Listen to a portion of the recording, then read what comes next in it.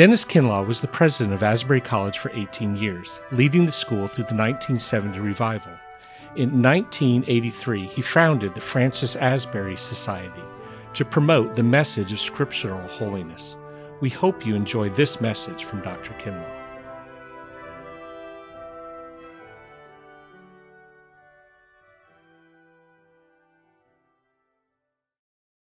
Turn with me in your testaments to the Gospel according to Mark, to chapter 8. A very familiar portion, reading from verse 27. You will remember that this came some few months before the crucifixion. Jesus had spent, we do not know the exact amount of time, some indications are up to 3 years with his disciples. And now he is ready to turn his face to Jerusalem and to culminate his life here upon the earth. He has taken his disciples aside to have some private time with them before the trials of the next 6 months. And so we get this passage in Mark 8, verse 27. Jesus went on with his disciples to the villages of Caesarea Philippi. And on the way he asked his disciples, "Who do people say that I am?" And they answered him, "John the Baptist, and others, Elijah, and still others, one of the prophets." He asked them, "But who do you say that I am?" Peter answered him, "You are the Messiah." And he sternly ordered them not to tell anyone about him. Then Jesus began to teach them that the Son of Man must undergo great suffering and be rejected by the elders, the chief priests, and the scribes, and be killed, and after 3 days rise again. He said all this quite openly, and Peter took him aside and began to rebuke him. But turning and looking at his disciples, he rebuked Peter and said, "Get behind me, Satan, for you are setting your mind not on divine things, but on human things." And if I may, I would like to retranslate that a little more literally. Jesus said, "Get behind me, Satan, for you do not think the way God thinks. You think the way man thinks." He called the crowd with his disciples and said to them, "If any want to become my followers, let them deny themselves and take up their cross and follow me. For those who want to save their life will lose it, and those who lose their life for my sake and for the sake of the gospel will save it. For what will it profit them to gain the whole world and forfeit their life? Indeed, what can they give in return for their life? Those who are ashamed of me and of my words in this adulterous and sinful generation, of them the Son of Man will also be ashamed when he comes in the glory of his Father with the holy angels." Will you pray with me for just a moment again?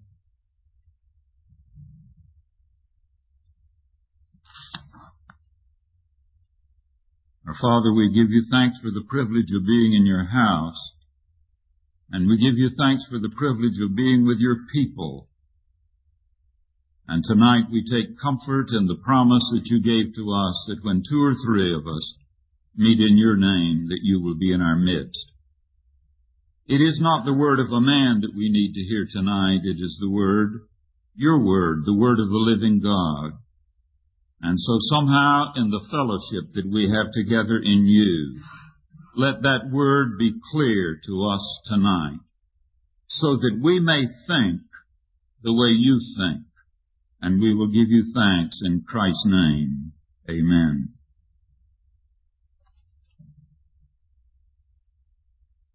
Way back in the distant ages of the past, when I went to college as a freshman, I found sitting in chapel next to me, because we were seated alphabetically, 2 young men whose names were Kilburn. And so they sat on my left and I sat on their right, Kilkin. In the course of my freshman year, I began to get acquainted with them and found, to my surprise, that they had not grown up in the United States, that they had grown up overseas, and that their parents were missionaries in the Far East. And I had never met anyone before who came from a missionary family. I found them extremely interesting young men, because I remember that their room was filled with all sorts of strange things that I had never seen before. They would go to school for a little while, and then they'd sell part of what was in their room, and then they'd go to school a little longer. And that was one of the ways that they got through school. But I developed a friendship with them, and then I found, to my surprise, that their parents were in the midst of a war area in the Far East. And ultimately, we got the word that their mother and father were in a prisoner of war camp in China. Now, that made them all the more interesting to me, because every day when we were in chapel together, I was conscious that as they sat there and as we prayed, they were praying for their mother and father, who were in very difficult circumstances in a war zone and in a prisoner of war camp. Some of you that are in my general age bracket may remember the Grips home. It was that Swedish ship that was used to bring home missionaries and others that were released from prisoner of war camps in the Far East. And in due time, the parents of my friends came home. Along with them were the parents of some other young people that I had met who also were missionaries in the Far East. I remember with great eagerness I wanted to get to know some of them, and I did, and I heard their story.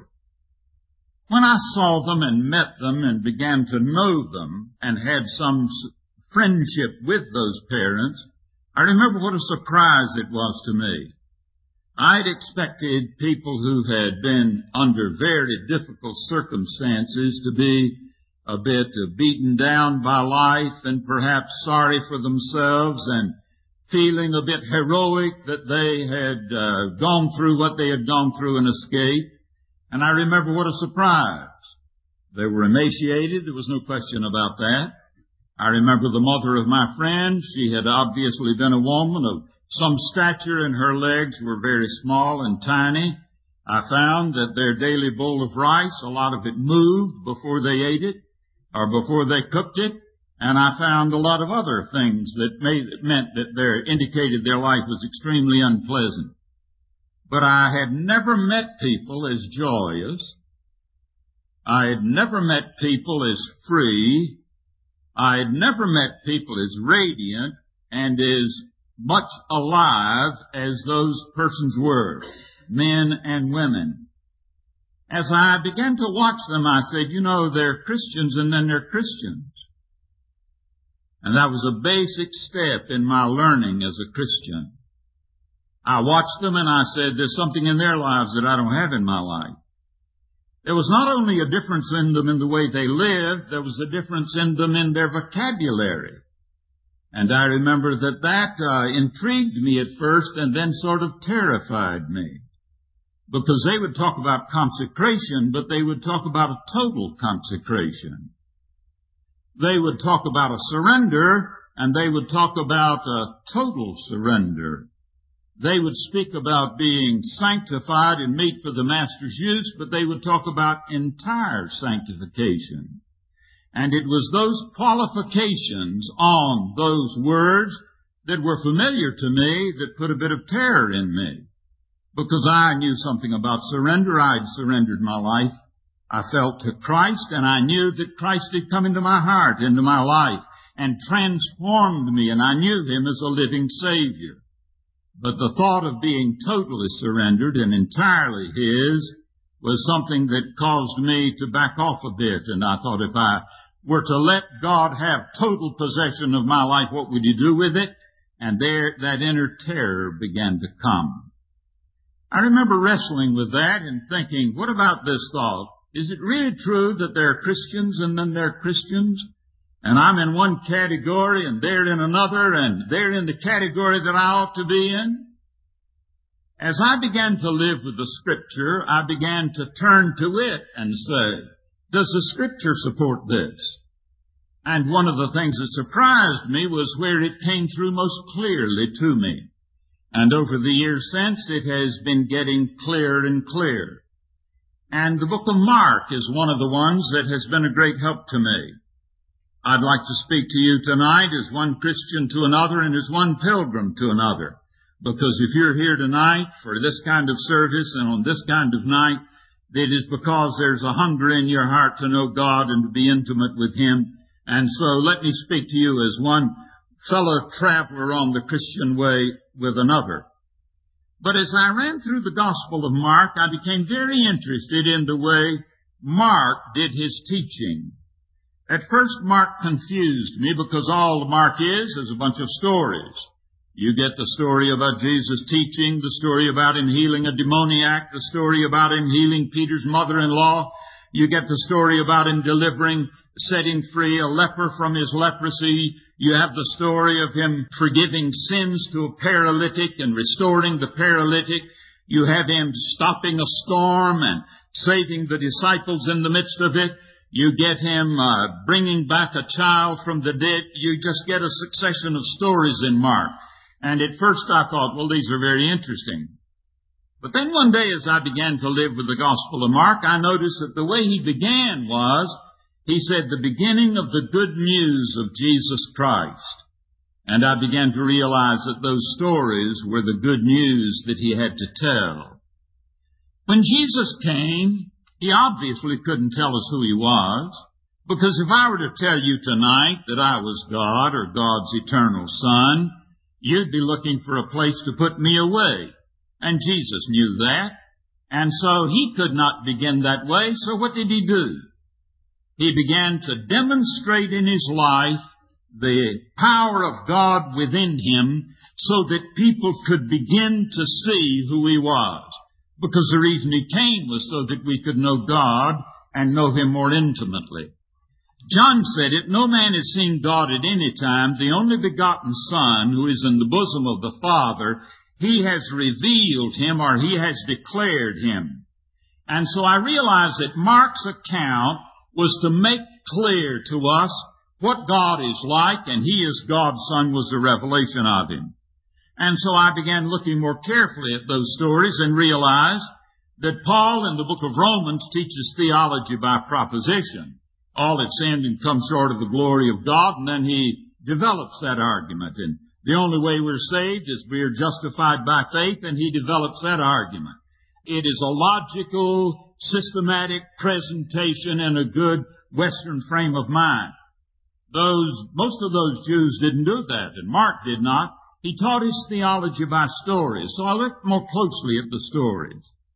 And I noticed that the first half of the book of Mark is made up entirely of stories about Jesus. And every story has in it, either explicitly or implicitly, a question. Who is this fellow that he can do these things? You get it in the first chapter when Jesus teaches. And he teaches as no man ever taught in that country before. And so they said, he's different from our preachers. He's different from our teachers. He has an authority about him. He makes sense. Wonder where he gets that kind of wisdom and that kind of knowledge and that kind of certainty about what he says. And so they said, who is he that he teaches like this? Well, and John says it differently. John says that Jesus is the truth. Now, John makes the proposition, but Mark gives you the illustration of him teaching so people say, that makes sense. I can follow that. I believe that. And so they came back to hear more. While he is teaching them, suddenly there's a demoniac in the crowd who troubles them, the service. And Jesus turns and casts the devil out of the man. And when he casts the devil out of the man, they turn to each other and say, look, he took the devil right out of that guy. Now, I don't know about anybody else, but Peter and John and Andrew and James evidently were there because this was their community and their home. And I can hear Peter as he turns to Andy and says, Andy, did you see that? He took the devil right out of that guy. And Andy said, he sure did, didn't he? And then I can hear Peter saying to Andy, Andy, do you think he could take the devil out of me? Because I don't believe there is a normal human being that's ever lived very long. But that sometime, somewhere, he's been aware that he had evil within him. It may be just nothing more than deep resentment. It may be unbelief that doubts the very loving Father who cares for you. It may get to the place where it's animosity. It may be deceitfulness. I don't need to elaborate any farther. You've got your own list, and you probably know where you have fought with evil within your own heart. And Jesus looked at that fellow and took the evil right out of him. At that point, I think Peter said, Andy, let's take him home for lunch. Because that's what they did. And when they got him home, you will remember that they found that Peter's mother-in-law was sick. And so in those days, she had a high fever. There were no antibiotics. It was serious. He said, where is she? And they took him to her, and he laid his hands on her, and she was healed. Now in John, you get a passage where he says, all things were made by him, and without him was not anything made that was made. John makes him the creator by proposition. But here you get a picture story of the eternal Son of God who spoke us into existence, and he has no problem curing that woman of her disease. And so he touches her, and she is healed. Well, at that point, the word begins to spread, and people say there's a remarkable person here. And everybody begins to come to find him. And the people who have sick bring their sick. And the crowd is so great that Jesus says, let's disappear. Now, here is one of the places where Jesus is different from most of the rest of us who are preachers. If I had the crowd coming, I'd relish every moment of it. But now the crowd's coming, and Jesus says, let's get out of town. Now, why did he do that? Let me tell you what I am convinced why he did it. I'm convinced that God is never interested in stampeding you into faith. God is more rational than you and I are, and he made us that way, rational. And he wants us, when we make a decision, to make it with all of our being as far as we can. And so he said, they got a lot of questions in their mind. Let's skip town and let them think a little. And let them talk a little and mull over what they've seen. And so you will remember they did. And as they traveled, they bumped into the leper. And the leper came, and you will remember got so close to Jesus that Jesus could lay his hand on his head. Now, you know, this crowd knows enough to know that in those days a leper was looked upon as unclean, not only physically, disease-wise, but also spiritually. And if the wind blew across a leper and then blew across you, you were defiled, and you needed to go to a priest to have the priest clean you up so you were fit for polite society again. And Jesus lets this leper get so close to him. That's the reason that it was perfectly right for religious Jews to throw stones at a leper to keep him from getting close enough. He didn't have a right to stop them from their daily task. And so Jesus lets him get close enough, he lays his hand on his head.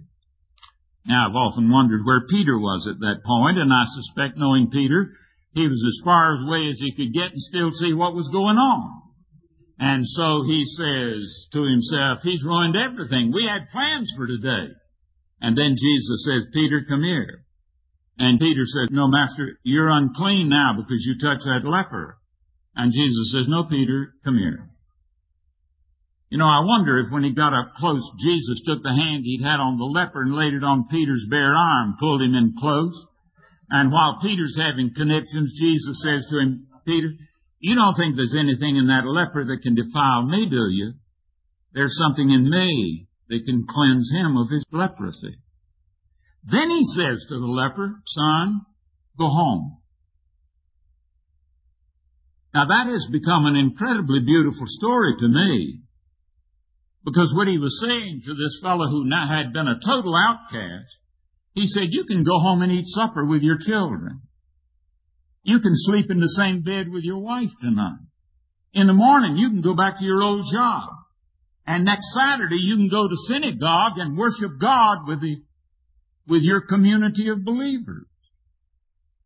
And I don't know anything that our society needs more than somebody who can send a father home to his children, a husband home to his wife, maybe children back to their parents, or people back to their responsibilities, or people back to their synagogue church, back to their church. That would be helpful, wouldn't it?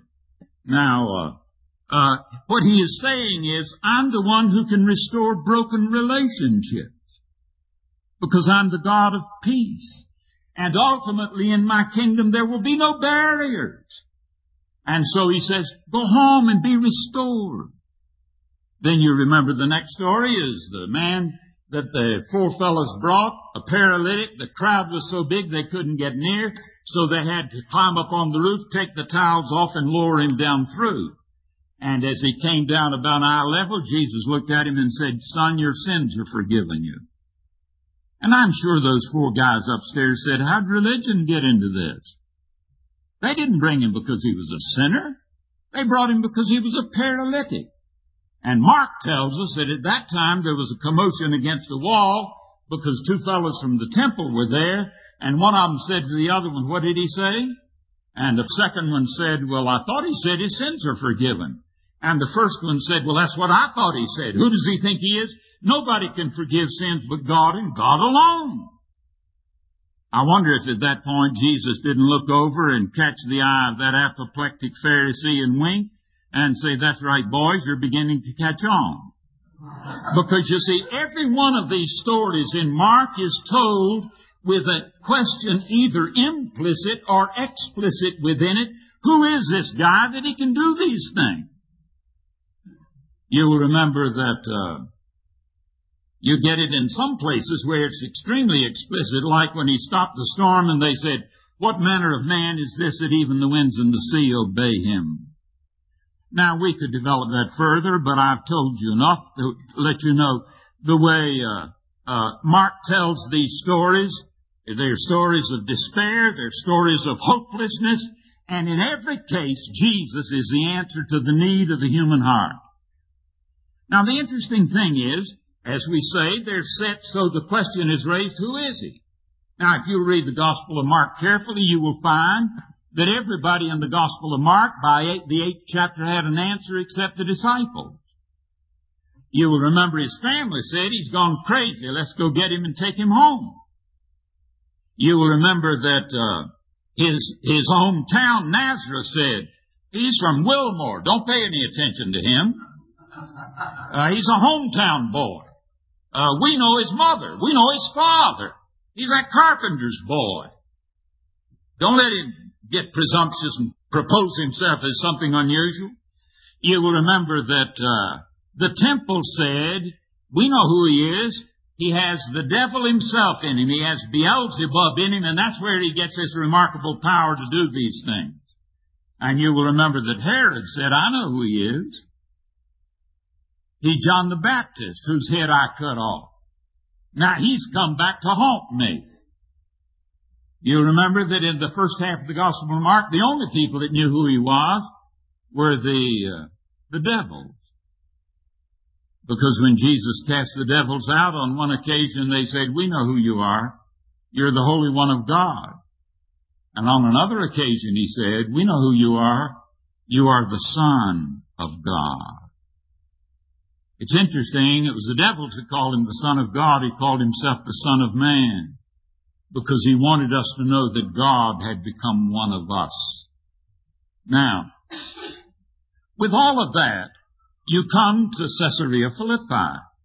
And when you get to Caesarea Philippi, Jesus takes his disciples aside and says, now boys, you've lived with me for, maybe 3 years. You've seen me. You've observed me.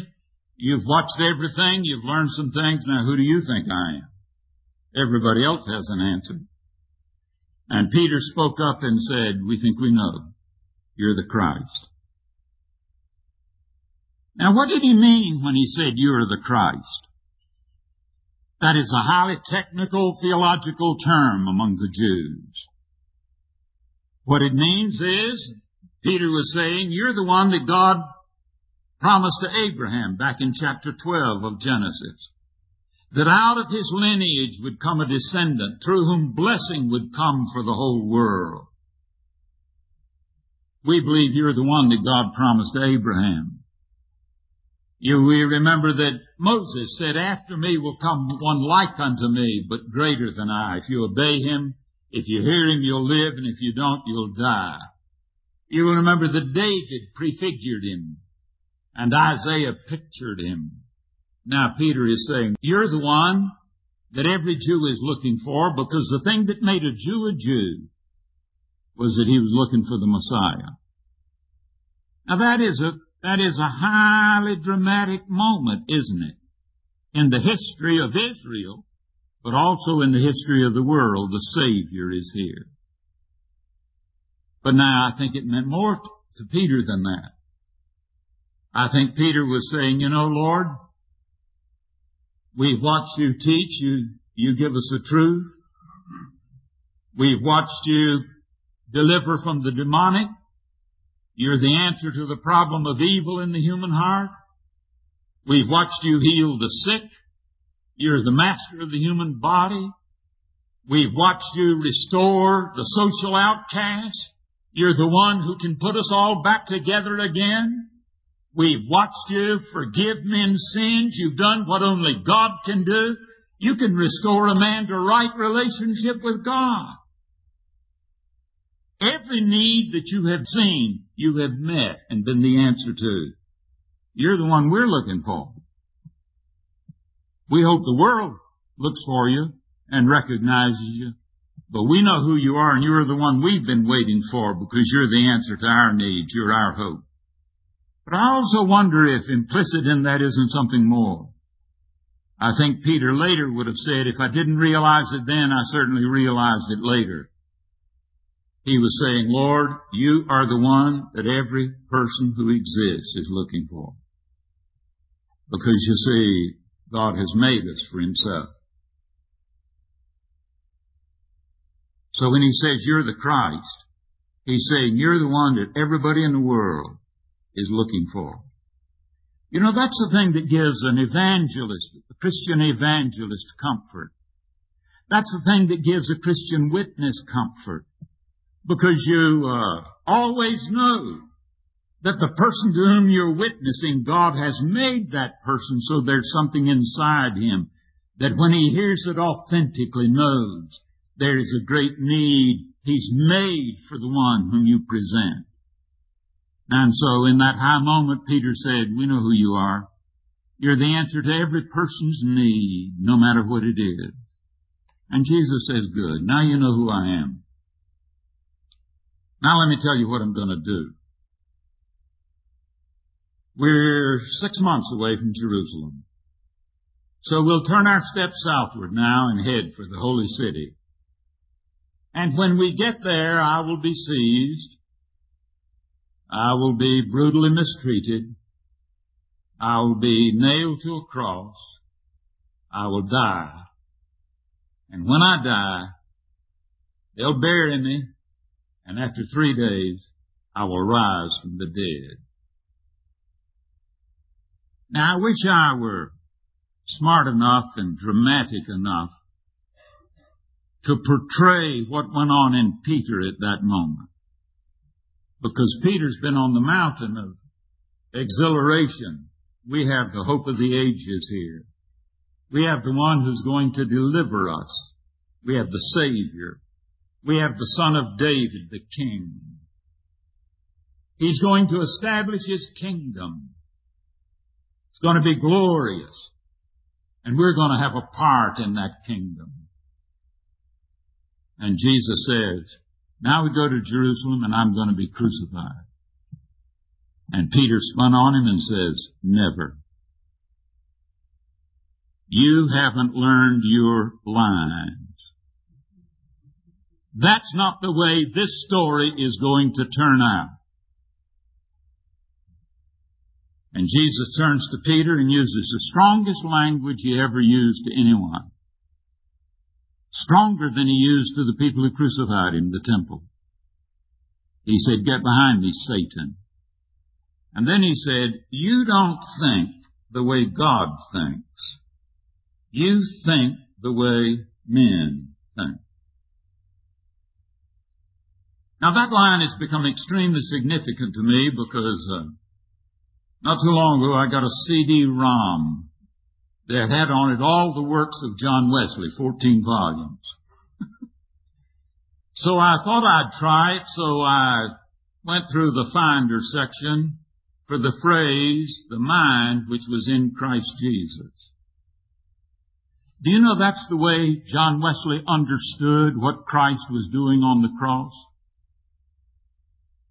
Was to give me the mind which was in Christ Jesus, and he added a line after it regularly, that we might have the mind which was in Christ Jesus and walk as he walked.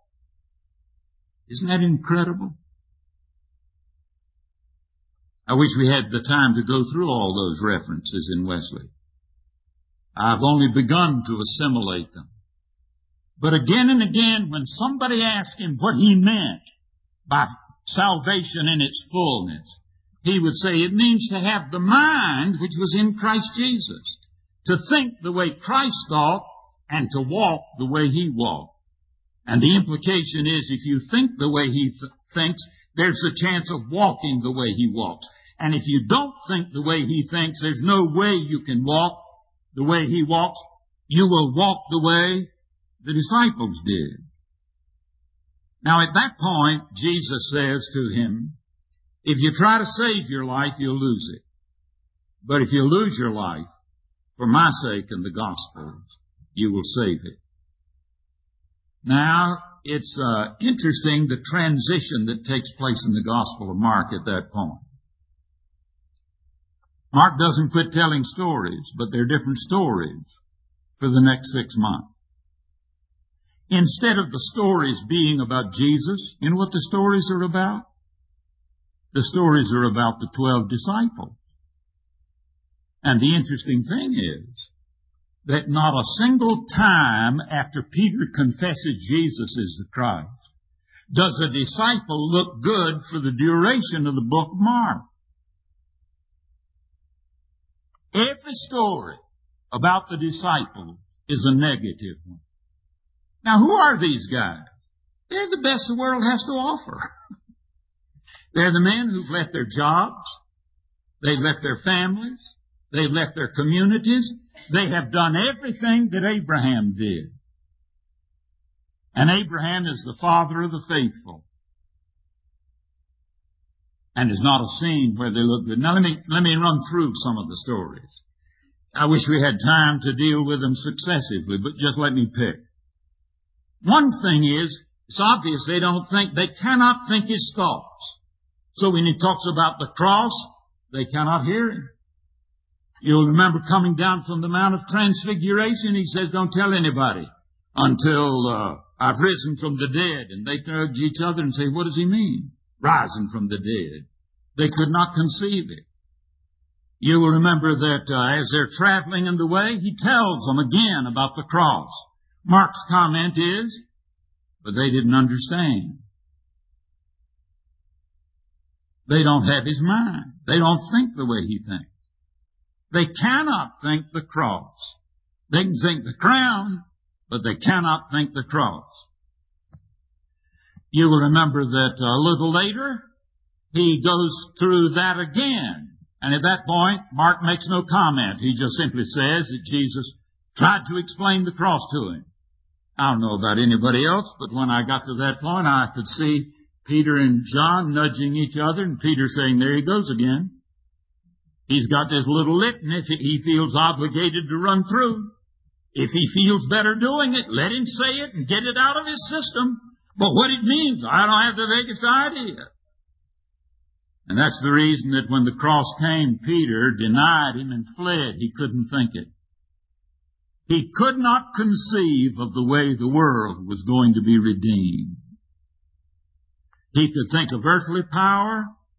He had no comprehension of divine ways.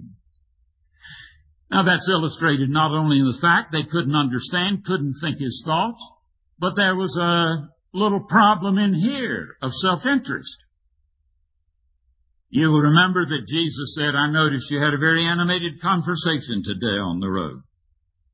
What were you talking about? And Peter said, John, you tell him. John says, Peter, you always speak for everybody, so go ahead, you tell him. And Jesus says, neither one of you need to tell me. I know what you were talking about. You were arguing about who's going to have first place in the kingdom. You don't understand my kingdom. That's not the kind of kingdom I have. He that is first should be last, and he that is last is the one who will be first. Instead of it being a pyramid like this, in which you climb to get to the top where there are fewer and fewer spaces up there, and there's more prestige, and there are more perquisites that go with it, my kingdom's the other way around. And what you need to do is be working your way down. Now, that would be interesting if you could run a Methodist annual conference that way, wouldn't it? Now, it'd be interesting if you could run a college faculty that way. It would be interesting if you could run a church that way. This way, I mean. But now Jesus said, you fellows never have heard me, have you?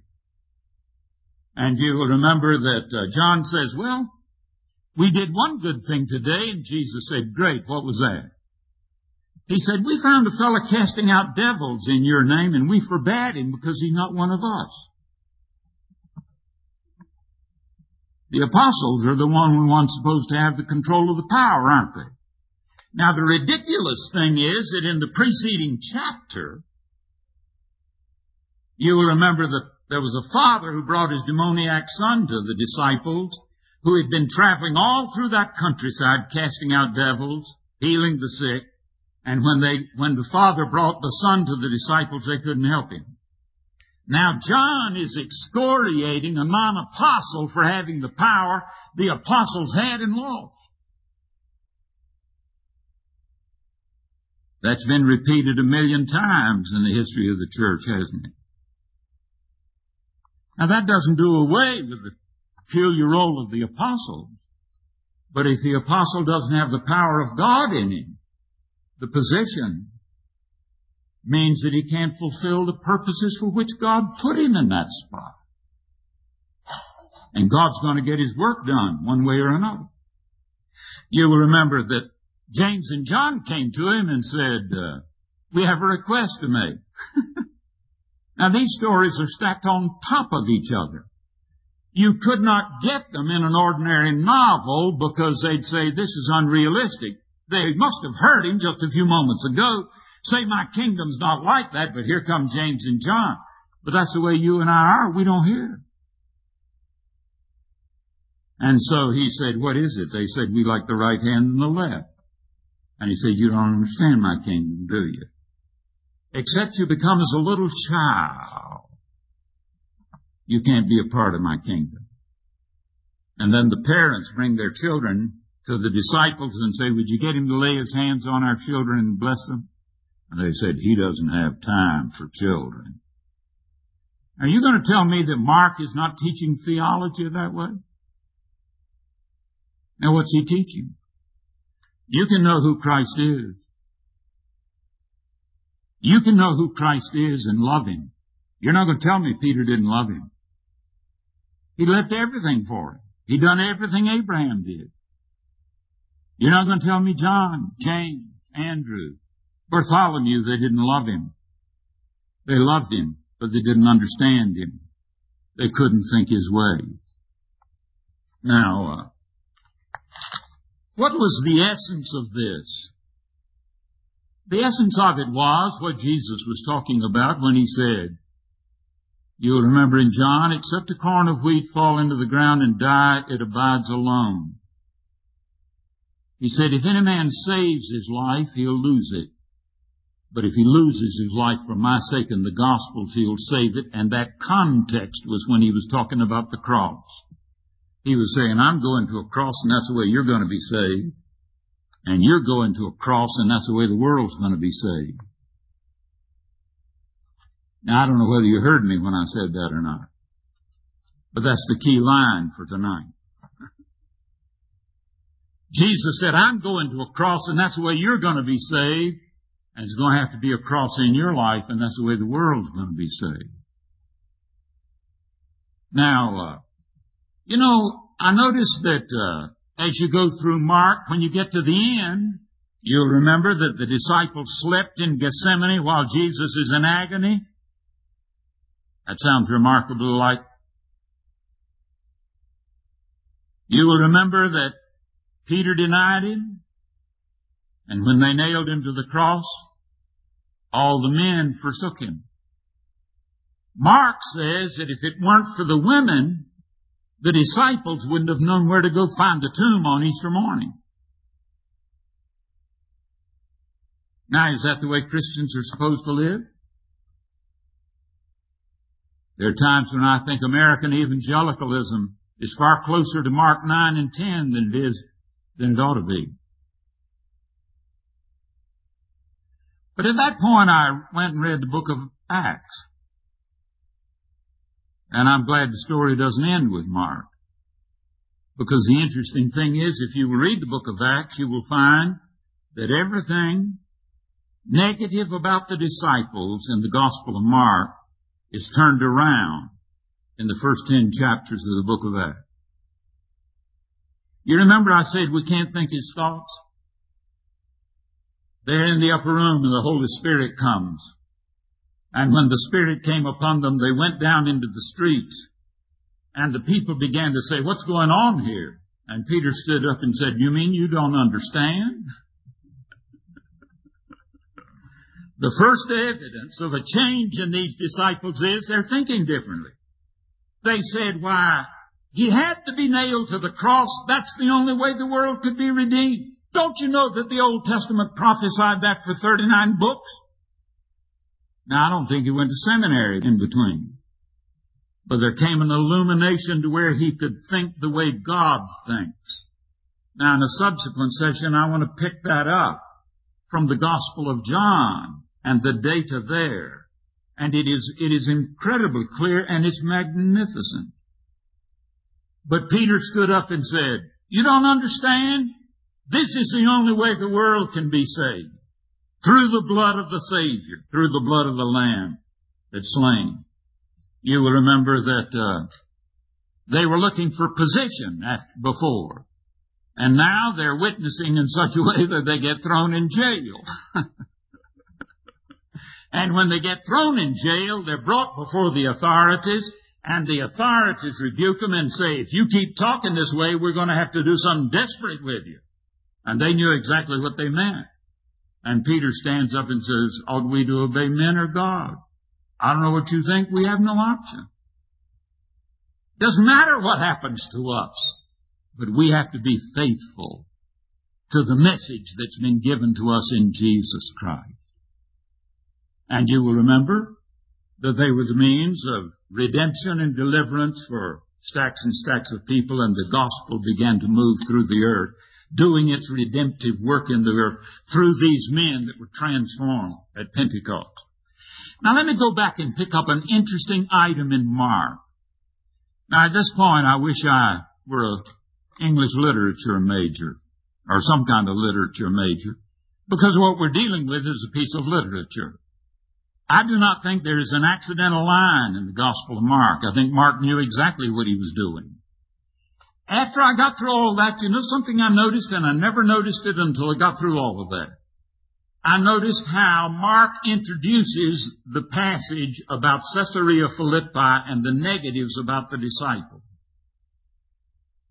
and how he ends that section. So that in the early part of chapter 8 and in the end of chapter 10, you get two stories of two miracles of giving sight to blind men.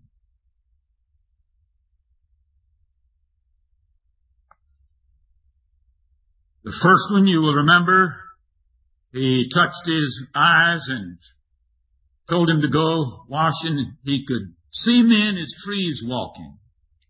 And he touched him a second time and he could see clearly.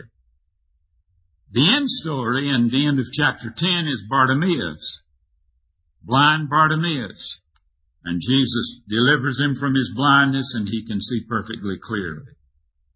Now let me ask you, If Mark teaches theology by story, are those two stories theological? Are they saying he didn't have any problem with physical blindness? It was just the blindness of the disciples he had a problem with.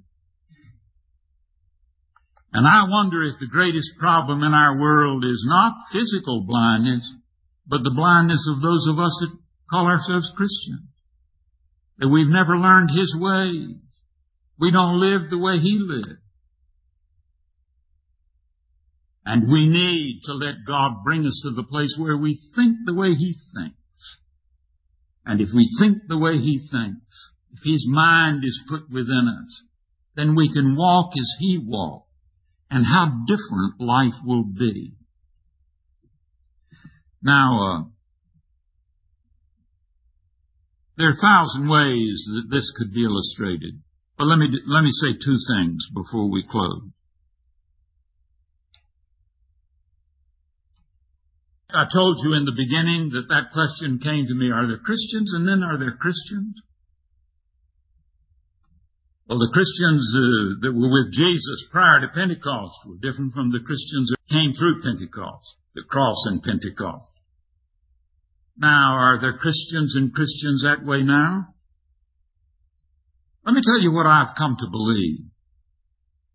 And part of this comes out of Scripture, and part of it comes out of my own experience. At that point, I guess I'm a Wesleyan, who believes that experience should check with Scripture, and Scripture should be the key to experience. And the two fit together. The one is a commentary on the other.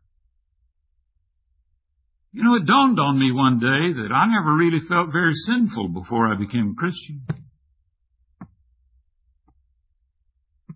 Am I the only person who was ever that way? I was a pretty good guy until I became a Christian. I was baptized, member of the church, took communion. My father and mother saw to it I was there 4 times every Sunday. And to insult me occasionally took me on Wednesday night. And I went. And if you had asked me, and I was quite proud of myself. And then I became a Christian. And after I became a Christian, I began to find dimensions in my heart that troubled me. Troubled me a whale of a lot more than my self-righteousness did before I became a Christian. Now I knew Him. And I met Him. And I lived with Him. And as I lived with Him, I saw there was a difference between Him and me. As one guy said, I saw His humility and I saw my pride. I saw His meekness and I saw my arrogance. I saw His openness and candor and I saw my deceitfulness. You can keep on going with that, can't you? Do you know I've decided you have to be a Christian and walk pretty close to Christ before you find out how sinful the human heart is?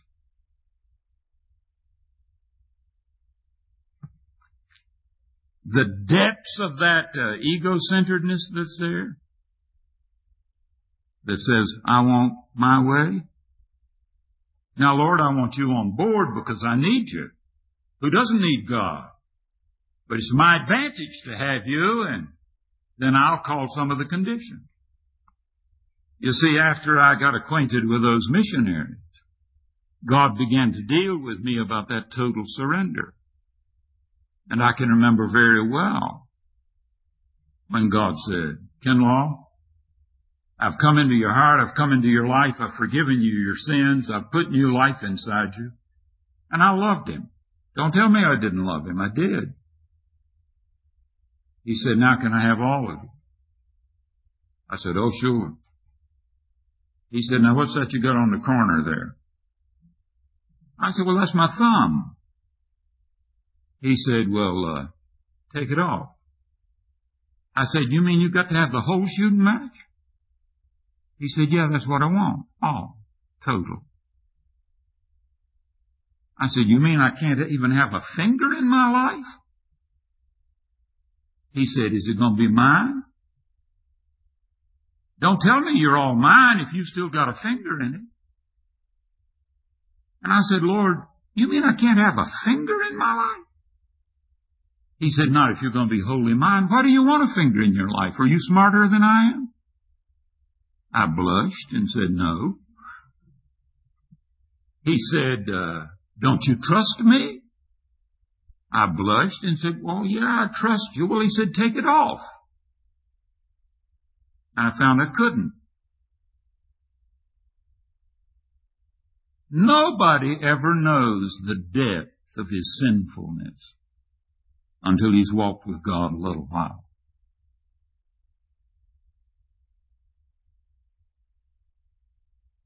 And then my horror, when he said, are you going to take it off?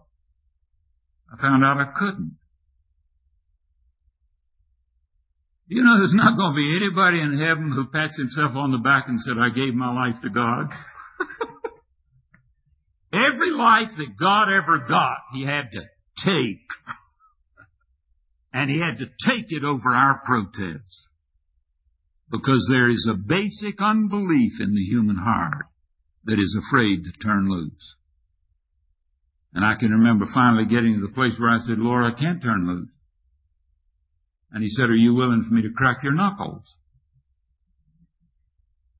I said, Lord, I guess that's the only way it'll ever come. Well, he said, may I crack your knuckles?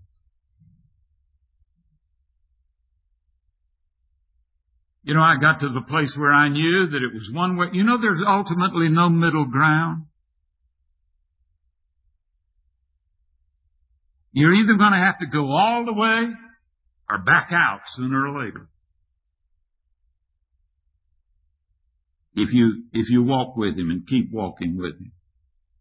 And I found the thought of living without him in my life, I couldn't conceive it.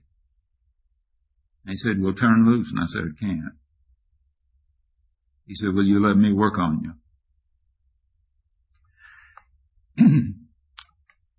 About 8 years ago, I developed a bit of a friendship with a Romanian Baptist pastor. His name is Joseph Tson. Joseph Tson pastored under one of the most brutal dictatorships in the world, Ceausescu, the communist in Romania. And he was pastor of the biggest Baptist church in Romania. And when the government began to claim the fetuses in the wombs of women as their own property, he protested, and so the government decided to put him out of business. So they went into his home and stripped his library, went into his study and stripped his library. They missed 2 books. One of those books was Martin Niemöller's prison experience under Hitler. He told me, he said, Kinlaw, I put it on my nightstand to help me get through the nights. The other was E. Stanley Jones' Abundant Living. He put it on the shelf in his study. They began interrogating Joseph 5 days a week and up to 8 hours a day, and commonly with a cock-loaded revolver on the table in front of the chief interrogator. And the purpose was to terrify him and destroy him. And he said they were succeeding. He said, one day I came in, went into my study and shut the door, and he told me, he said, Kinlaw, I fell on my face on the floor. And he said, I fell on my face sobbing, bawling my heart out. Didn't matter that I was a grown man. I was sobbing my heart out saying, God, I can't take any more. They're destroying me. I'll never forget Joseph looked at me and said, Kinlaw, I don't think it ever happened to me but 3 times, but I think I heard a voice. And the voice said, Joseph, get up. And he said, I got up. And the voice said, read the book on the shelf. He said, no problem. Which one? It was the only one there. So he said, I pulled down E. Stanley Jones' Abundant Living, opened it, and the page my eye hit was How to Live Above Your Circumstances. He said it was on Jesus facing the cross. And he said, Jones said that Jesus did not resist the cross. He did not fight it. He embraced it. And Joseph Tson said to me, I thought, am I understanding? So he said, I asked, Lord, do you mean that I'm supposed to embrace that interrogator in these interrogations? And the Lord said, that's right.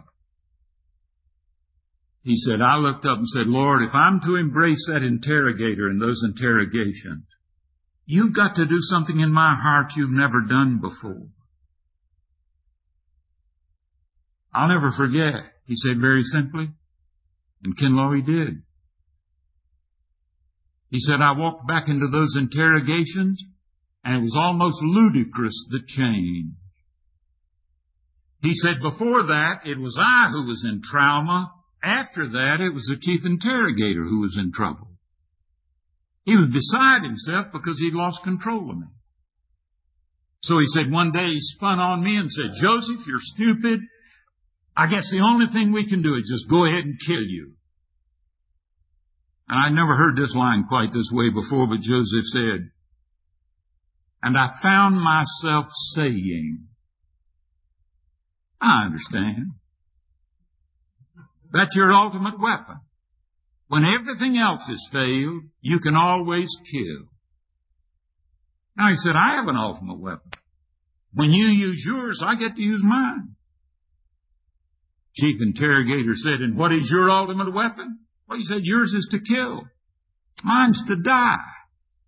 And when I die, I'm not worse off. I'm a whale of a lot better off. But you, when I die, every tape of every sermon that I've preached that's scattered across Romania is going to be sprinkled with my blood. And you're going to have a lot more of a mess of a time with me dead than you've had with me alive. And the communist said, take him out. He said a few weeks later, I found out through the grapevine that they were saying, Joseph's crazy. He wants to be a martyr. We're not stupid. He said, Kinlaw, I couldn't even talk him into killing me. He said, you remember? He said, when I was pulling every string I could pull to save my life, I was losing everything. And he said, when I turned it loose, he said, you know, as a guy said something about that once. Except a corn of wheat fall into the ground and die, it abides alone. Get your hands off where your holy head is. And you step into a completely new dimension of living. Then you can think different. And you can embrace what otherwise you would fight. You see, Jesus embraced the cross. And if the world is going to be saved, if the world is going to be reached, Christians are going to have to embrace a sacrificial way of life that you and I, most of us, know little about. But if we ever think the way he thinks, what a privilege it'll be. Now, listen. If any want to become my followers, let them deny themselves. Get their finger out of their lives. Take up their cross. Some dies. That's your finger in your life. And follow me. Where'd he go? He went through a cross. Now that's said to believers, not to unbelievers. So he says, for those who want to save their life will lose it. And those who lose their life for my sake and for the sake of the gospel will save it. For what will it profit them to gain the whole world and lose their soul or forfeit their life? Indeed, what can they give in return for their life? Those who are ashamed of me and of my words in this adulterous and sinful generation, of them the Son of Man will also be ashamed when he comes in the glory of his Father with the holy angels.